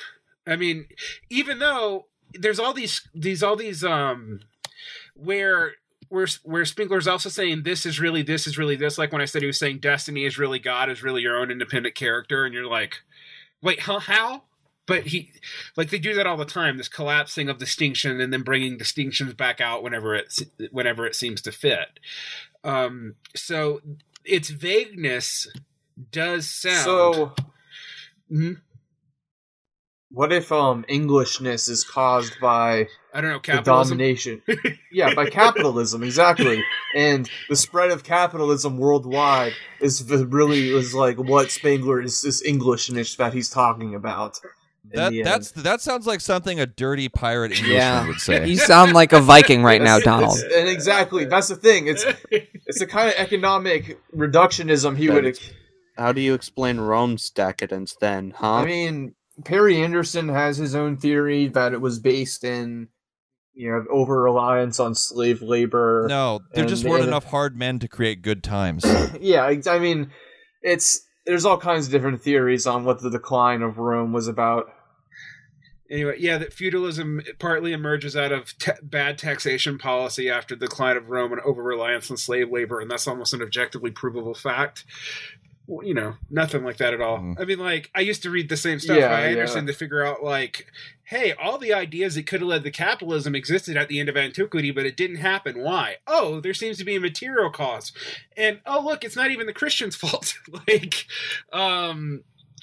But you see this, and he does this again, and then there's this stuff where this is fun. This is where you get into the light anti-Semitism, right? On this matter, Marx here was aided by his Jewish instinct, which he himself characterized in his essay on the Jewish question. What? Like that? You're going to that as your evidence for? Yeah. Like, woo, nice. That's interesting. Yeah, that's real English. That's a pretty English essay. Wow, super English. The curse and the physical labor pronounced in the beginning of Genesis. The way he talks about the English is like the way that fascists talk about the Jews. Yeah. Yeah, I know. But he actually invokes the Jews. Merchant people. The curse on the physical labor pronounced at the beginning of Genesis. The prohibition against defiling the Sabbath by work. I mean, like, he says that. You could tell he's never actually read the essay on the Jewish question because. Well, yeah, you're basically using a nationality/ethnicity to stand in and personify international capital. I mean, plus he's a Jew, so I mean, he's got to be into Solomon. Like, that's basically the style of argumentation going on there. Oh yeah, the Jews are lazy because of the Sabbath. Which you know what? That's pretty cool, actually. I never really thought of it like that. I mean, to be fair, like Marx probably was influenced by Judaism in his early intellectual development because he came from like a long family of rabbis. Yeah, he was also, to be fair, they converted. His father converted at age 5. And he also had some real bad faith arguments against Judaism to hide the fact that they. Nuh-uh. Yeah, basically. So Marx was a self-hating Jew after all. Yeah, he kind of. I mean, like most of the good Jews in history. Amen. The socialism of Fichte would accuse such people of sloth. Was Fichte a socialist? I mean, like, really? And it would brand them as irresponsible, dispensable shirkers and parasites. But Marxian instinct envies them. They are too well off, and they should be revolted against. Marx has inoculated his proletariat with contempt for work. Yeah, Marxism isn't just being a hater. Yeah. Marx is Bob Black, guys. Marxism is not that cool. Like Marxism is literally it's seeing like Marx was inspired by like the horrible degraded like conditions that like English workers were living in. Not that like the people like hanging out at whatever the equivalent back then of was the country club. I guess the country. I don't know. Like the people who were doing that was just like the grotesque like flip side of it. Like you're doing this in the back of these people's labor. It's the exploitation relationship. It's not. It's not just like hating people for having shit. Marx. Yeah. In a sense, I would even maybe grant that some of the Englishness of Marx's experience makes him more militant because he saw the worst of it. Yeah, he's on the front lines of the development of Right. capitalism. Yeah. Yeah, if Like- you don't like this, then pay attention.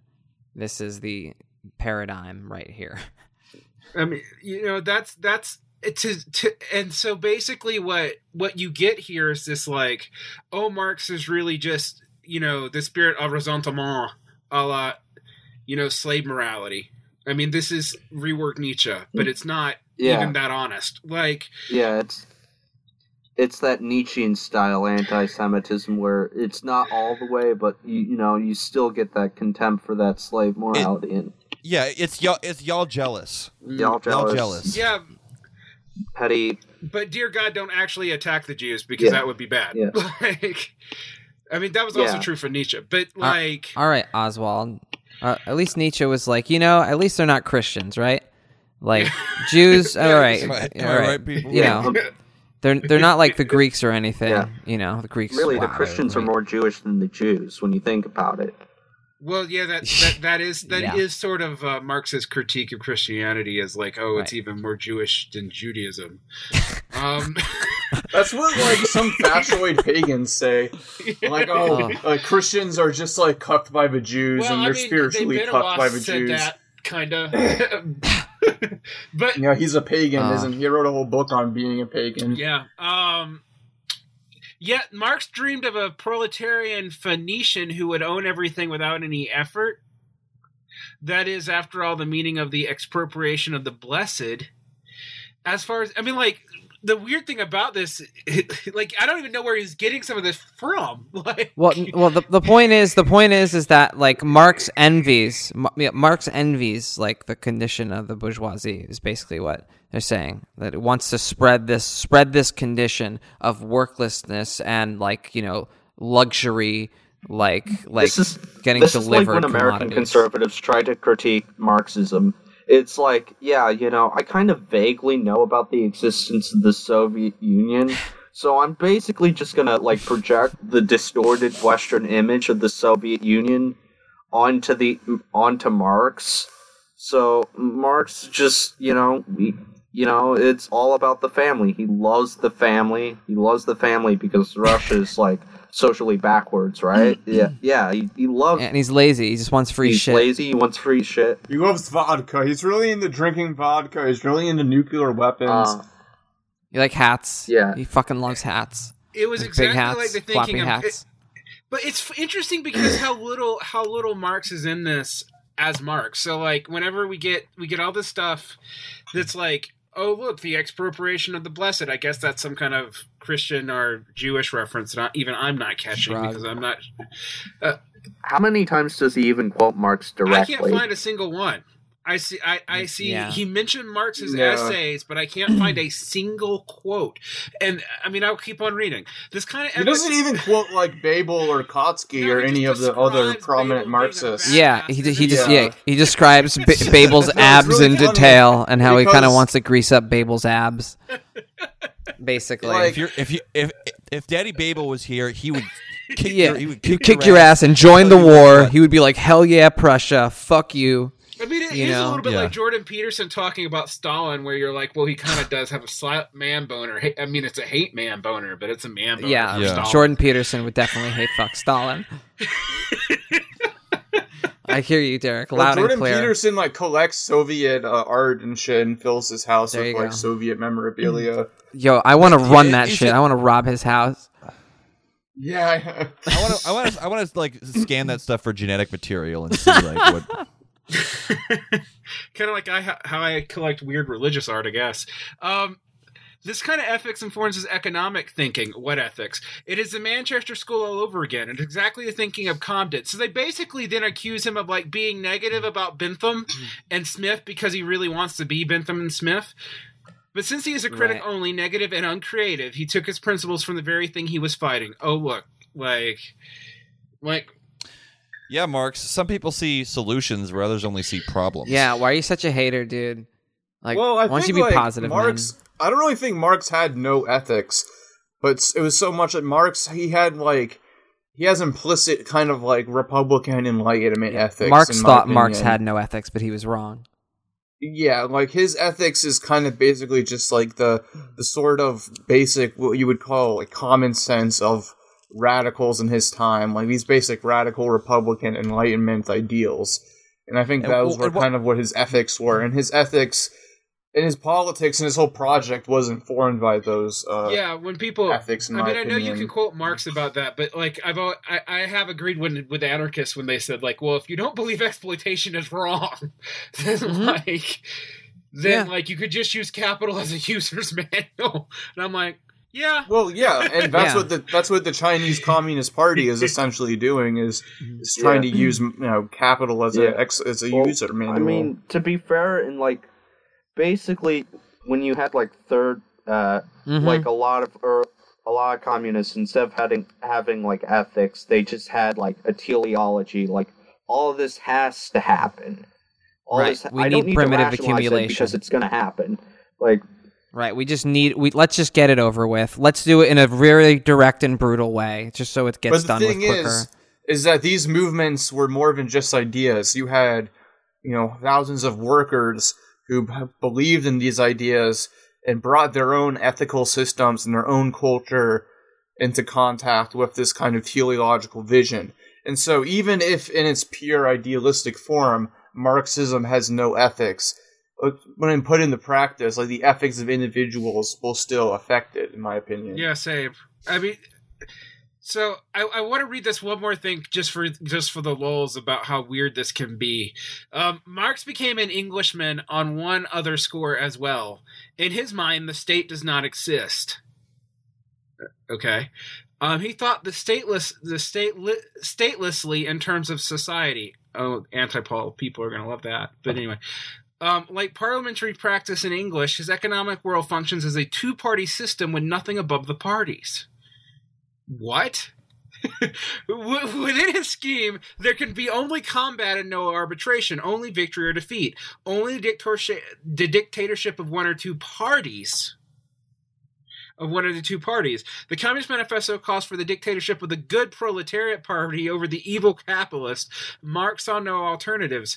And that's funny because, like, do you get that when you read the manifesto when he talks about how great capitalism was as opposed to feudalism or anything like that? Like, yeah, it reminds me of a quote by Bordiga, though, where he says that the Communist Manifesto needs to be rewritten to where capitalism is pure bad and communism is pure good, basically. And that the Communist Manifesto is flawed because the Communist Manifesto is flawed because it gives too much credit to the bourgeoisie and capitalism. And so Bordiga's like, we need a new Communist Manifesto that's just pure and like invariant anti-capitalism. And you know what, the Communist Manifesto, it's just not dick enough. Can we up the just belligerence? It's just not on the manifesto. It's not nuanced enough. It's not edgy enough. Also, like it's post Bordigas and Bordigas who get mad at me for critique of the Goethe program because I'm like stages, and they're like, no, there are no stages, and I'm like, oh okay. Yeah, yes there are. Real informal subsumption. Yeah. Stagism is one of the weakest like insults thrown around, in my opinion. Oh, I'm proud to be a stagist. I mean, there are some stagists, like, there is such thing as, like, incorrect stages. Yeah, like dumb unilinear theories that all societies go through with the same stages.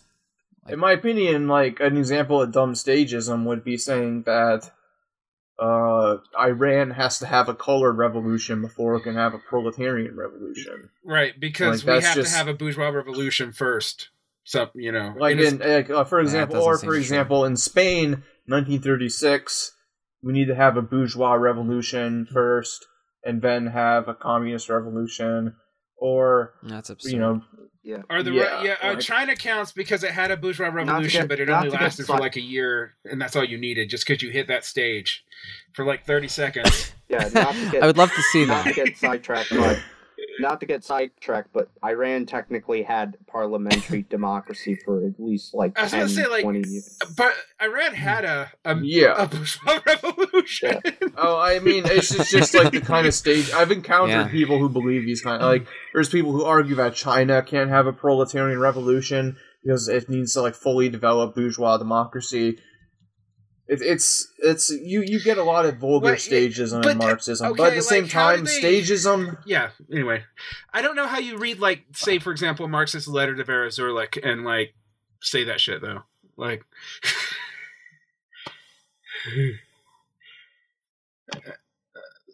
all right, we're way off. So do we all agree that this kind of like feels slightly Nazi, but not really? Yeah, I didn't know that he wasn't a Nazi. So there you go. I could see how this like would tend in the direction towards Nazism, but there are some like key distinctions between him and like Hitler specifically. I could see how this is very fascist. It seems to have more affinities to me with Mussolini than with National Socialism. This is part of like an entire kind of like interwar like counterculture of intellectuals who were trying to find a revolutionary alternative to Marxism that was based in nationalism. And also to liberalism. It wasn't they also didn't want to be into liberals. liberalism. They rejected both democracy and communism, but they weren't necessarily just monarchist. Like, they wanted a revolutionary order. They believed that, in fact, that they were hostile towards mass politics, but kind of accepted it as something they had to use, and the fascists kind of fully embraced it. But it was ultimately, they wanted like this, they wanted what they called the conservative revolution. And that's what this monarchist socialism is really all about for Spengler. Yeah, it seems to me very, and like he did explicitly endorse Mussolini. I mean, like, so like to call it fascist is completely fair. Yeah, it's definitely fascist in that regard, in the broader sense of fascism, as like a counter-Enlightenment theory. But it's not Nazism, and like, I mean, I know that's like fine hairs on people, and people will get mad at me for insisting on fine-tailed distinction between kinds of reactionaries. But I do think it somewhat matters. Like, well, it's a square rectangle thing, like. National Socialism is a distinct form of fascism, in my opinion. Right. It's a square. It's a distinct form of fascism, but you can definitely see the major influences on like fascism is Nazism. The rectangle. You can definitely see like when Hitler talks about Prussian. So when Hitler talks about why the Nazi Party is National Socialist, he's specifically referring to a German kind of socialism where it's class collaboration. Oh, yeah. Everyone is working towards the well-being of the nation, and it's not like this kind of selfish Anglo-Jewish capitalism that's materialistic, merchant-based mindset. It's working towards that. It's what J. Scott would refer to as anti-bourgeois. J. Sakai. Yeah. Yeah, so would be anti-bourgeois, like, reactionarism. I mean, look, there is a danger on this stuff it's definitely Nazi adjacent. I'm not trying to say it's not, but it also has plausible deniability that say Hitlerism just doesn't.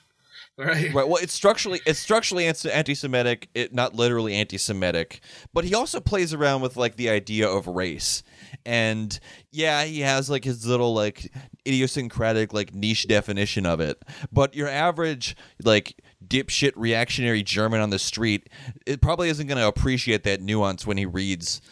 Picks up one of his books. It's the same plausible deniability of Evola, right? Like, yeah, he doesn't mean race the same way everyone else means race, but he still means race. I was saying, like, what I'm thinking is, like, Spengler is kind of like almost like an expression of the organic ideology of the German reactionary militant. Like, he kind of captures the spirit of the Free Corps as a social movement. In the same way Sorel kind of captured this reactionary tendency in syndicalism. I think Spengler is kind of speaking for the Free Corps as a social movement. In a way, I kind of think of like Spengler as sort of like one version of the anti-Marx. Like there's like three versions. There's like three sort of like big thinkers that you can sort of like describe Western thought with, in terms of like there's Ayn Rand, who's like counterposing herself as like against Marx, but it's coming from like a weird Anglo understanding, yeah, but Anglo with like Russian understanding. reactionary resentment that makes it even weirder. Like, Yeah. Yeah. So it's like, okay, Marx is a collectivist. Marx doesn't appreciate how cool capitalists are as individuals, and we still have a materialist worldview, but it's not materialist in the same way that Marx is. It's just Anglo empiricist nonsense and that sort of thing. And then you have like the anti-Marx of like Spengler, where it's like, yeah, my worldview is the worldview is metaphysical. We don't have any conception of causality, but we're still collectivists. We're still anti-bourgeois, but we're not necessarily anti-capitalist. We're just anti-bourgeois. And being anti-bourgeois is actually being anti-capitalist, where Marx is too capitalistic, too individualistic, etc. Yeah, it's like it's the idea that Marxists are like too obsessed with the economy, and that economy leads them to that obsession with the economy basically leads them to mimic capitalism, essentially. Right, which is the issue with that is it's an impoverished view of Marxism that doesn't realize what Marx set out to do. Like, obviously, like we can say Spengler never read Hal Draper. I mean, he couldn't have. It was 50 years later. But I mean, but in all seriousness, there's a real lack of understanding, and that lack of understanding. He could have read Labriola, for example. Right. Like honestly, like just reading a book by Kautsky would probably have been pretty Marx. informative. He could have literally just read Marx. He doesn't really care about he doesn't really care about Marx. He sees Marx as having this deleterious influence on the proud, noble Prussian workers' movement. That's true. And that's all he cares Right, about. so He sees that he had this bad effect, and therefore he must be bad. Right. Yeah, he just sees like this. He sees this this German workers' movement that could be this great force of national renewal, but they're cucked by like this Marxist like ideology that just makes them cosmopolitan and materialistic and economistic. And also, some of the stuff I was reading just a second ago, I read it just so you know how completely off base some of it is. But in the beginning, I do want to emphasize that if you were like a vulgar second internationalist Marxist, like some of the stuff he says would have applied. The reason why it doesn't work, it makes no sense. But like you would meet if you were just like a reactionary on the street in like 1922, like you would. Well, I think it was not so much a vulgar second internationalist Marxist as just like your average worker who's really resentful and pissed off at the bourgeoisie. And kind of rightfully so. Like it's like when you It's like when you get to like the worst forms of anti-racism, which is kind of dumb and a little bit chauvinistic. But makes sense, like in the sense, like why people would come to that because like they've been spit on all their life. Well, I think like Spengler's understanding of Marxism, it probably comes from just like rallies and just like public arguments and bar arguments and stuff. Comes from YouTube and Reddit. Well, whatever their version of YouTube and Reddit at the time, and Tumblr and Twitter was, he basically saw. Yeah, hanging out in beer halls and yelling at each other and calling each other bourgeois and attacking each other. And that's probably what he sees as Marxism. He probably sees like these workers as like envious and resentful and very kind of like, and this is because they're not collectivists and self-sacrificing and loyal enough. You notice he's really into these feudalistic values of loyalty and trust and fealty and he kind of wants to kind of bring back that feudalistic like hierarchy. Yeah, like we should fuse like the workers' movement or we should fuse like the communist movement with like the mafia and learn from the mafia and how to imitate. Sorry. Oh, that's such a good idea. What a brilliant idea. It's funny to me because the essential problem that he has, honestly, is it breaks the organic whole of the Prussian state. I mean, like, really, that's what he's pissed off about. Because it's not like Marxists didn't talk about trust and fidelity and stuff. It's just for people who had your same interests. Like, you trust other workers because it's in your interest to do so.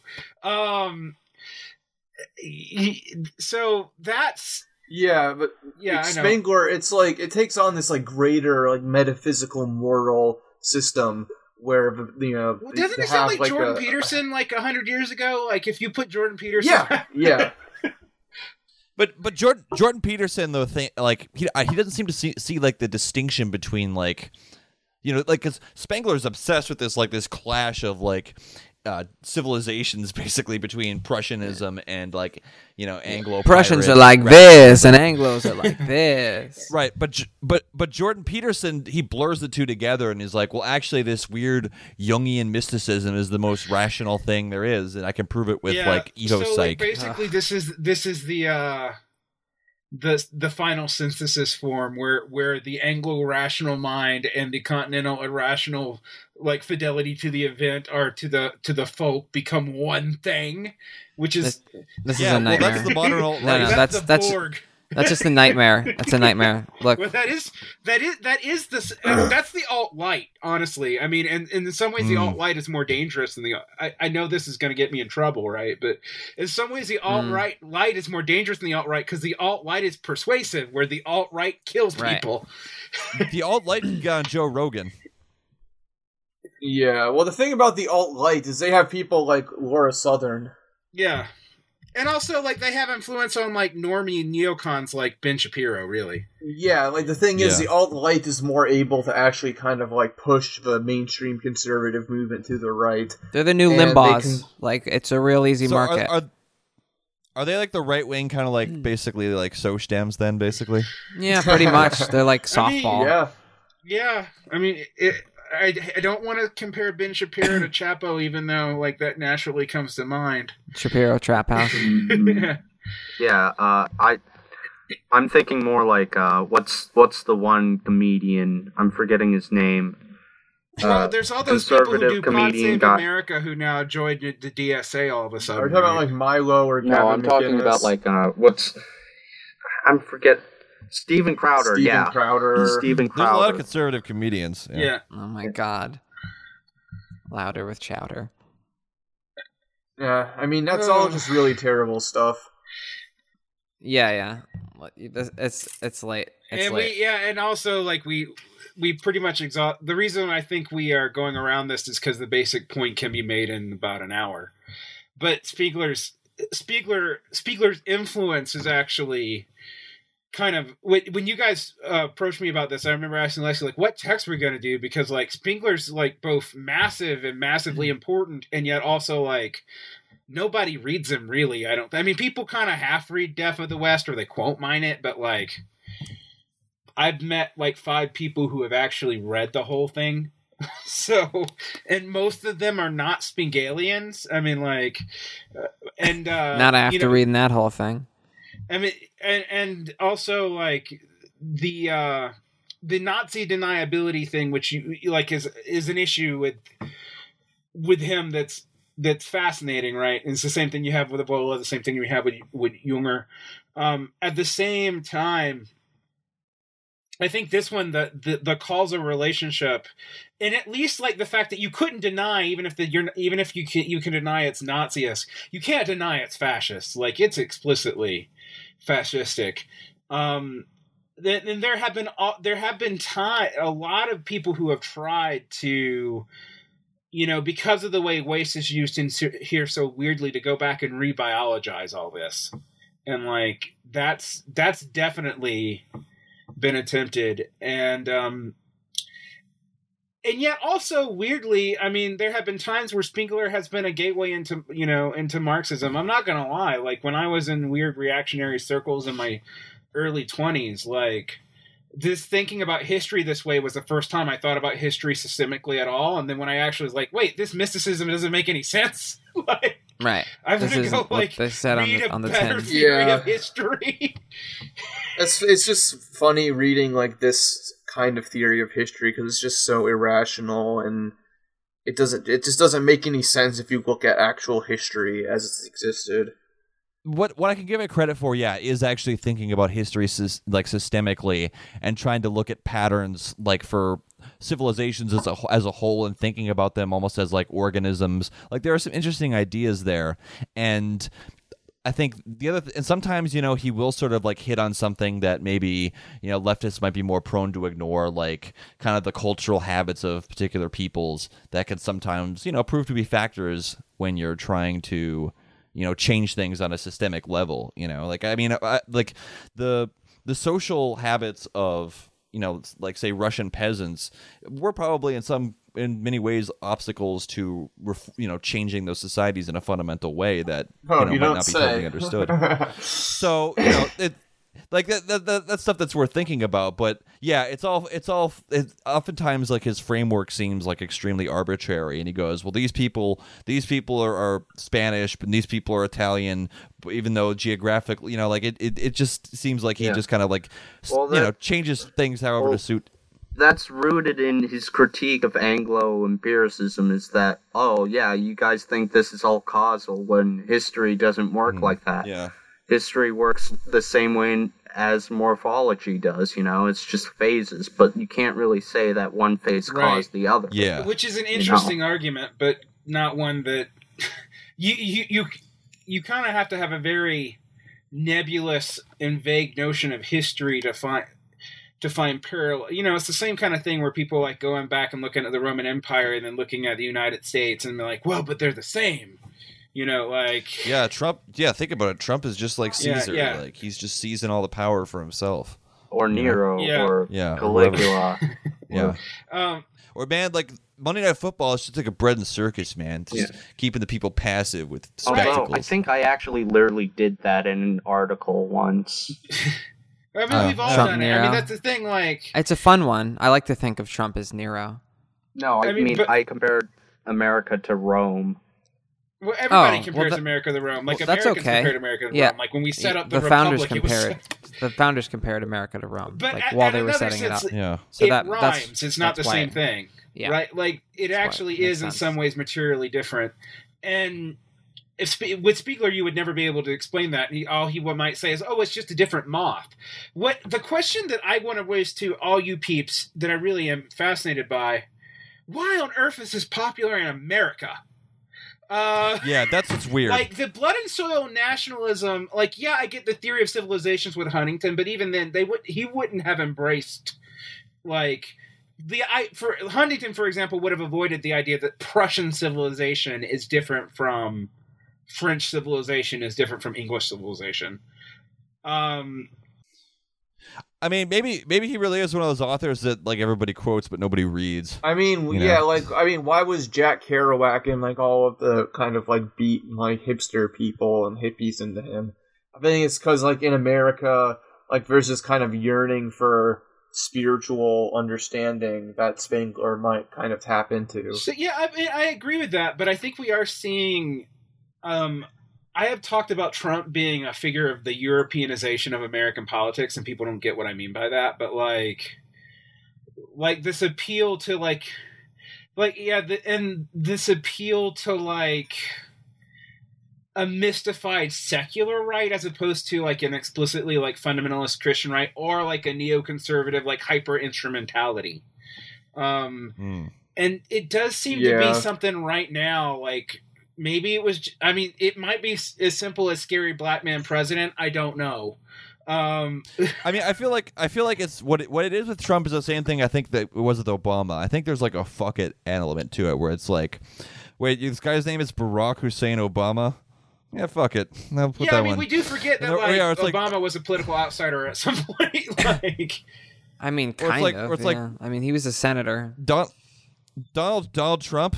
Yeah, fuck it. But Donald Trump is a rich, like, I mean, yes, he's gauche, but he's right. Like, he's a Manhattanite. I mean, like, the last time we've had, because of the relationship of Manhattan to, like, the public perspective of power, we haven't had, a New York president in a long time. I mean, but I mean, it is something. But I don't think his being from New York matters. Like, I think his being on TV matters. You know what I mean? Like, yeah, well last election was New York versus kind of fake New York. It was a Subway series. So exactly.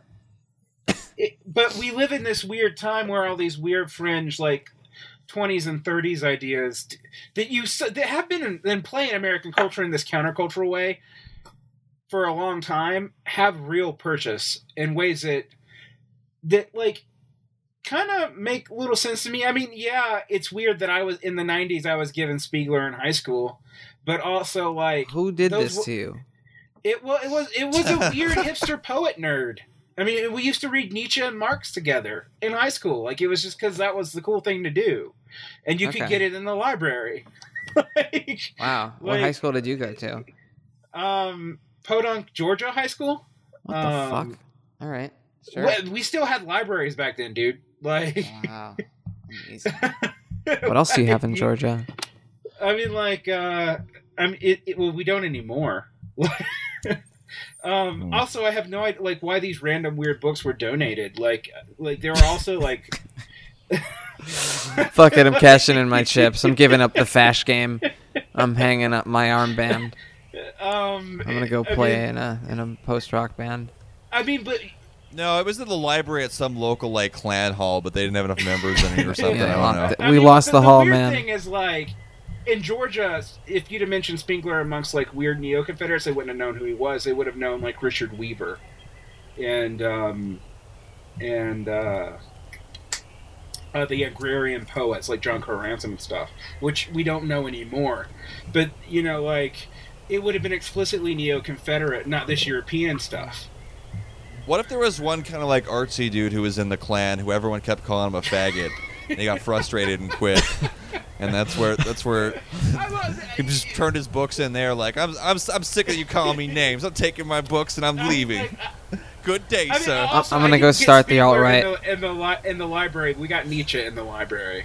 Like, in my college library, it was hard to find Foucault at times. Like, but my only point is, like, it was a weird time period, but it was also like that was super countercultural, and most adults would have not even known what I was, you know, reading. That's probably why no one was freaking out about it. Like, so, but right now you can go on YouTube and look this up, and I know for a fact if I were to ask my high school kids, you know, because I teach high school, if anyone have heard of Spiegler, somebody would raise their hand, like, and maybe more than 3 or 4.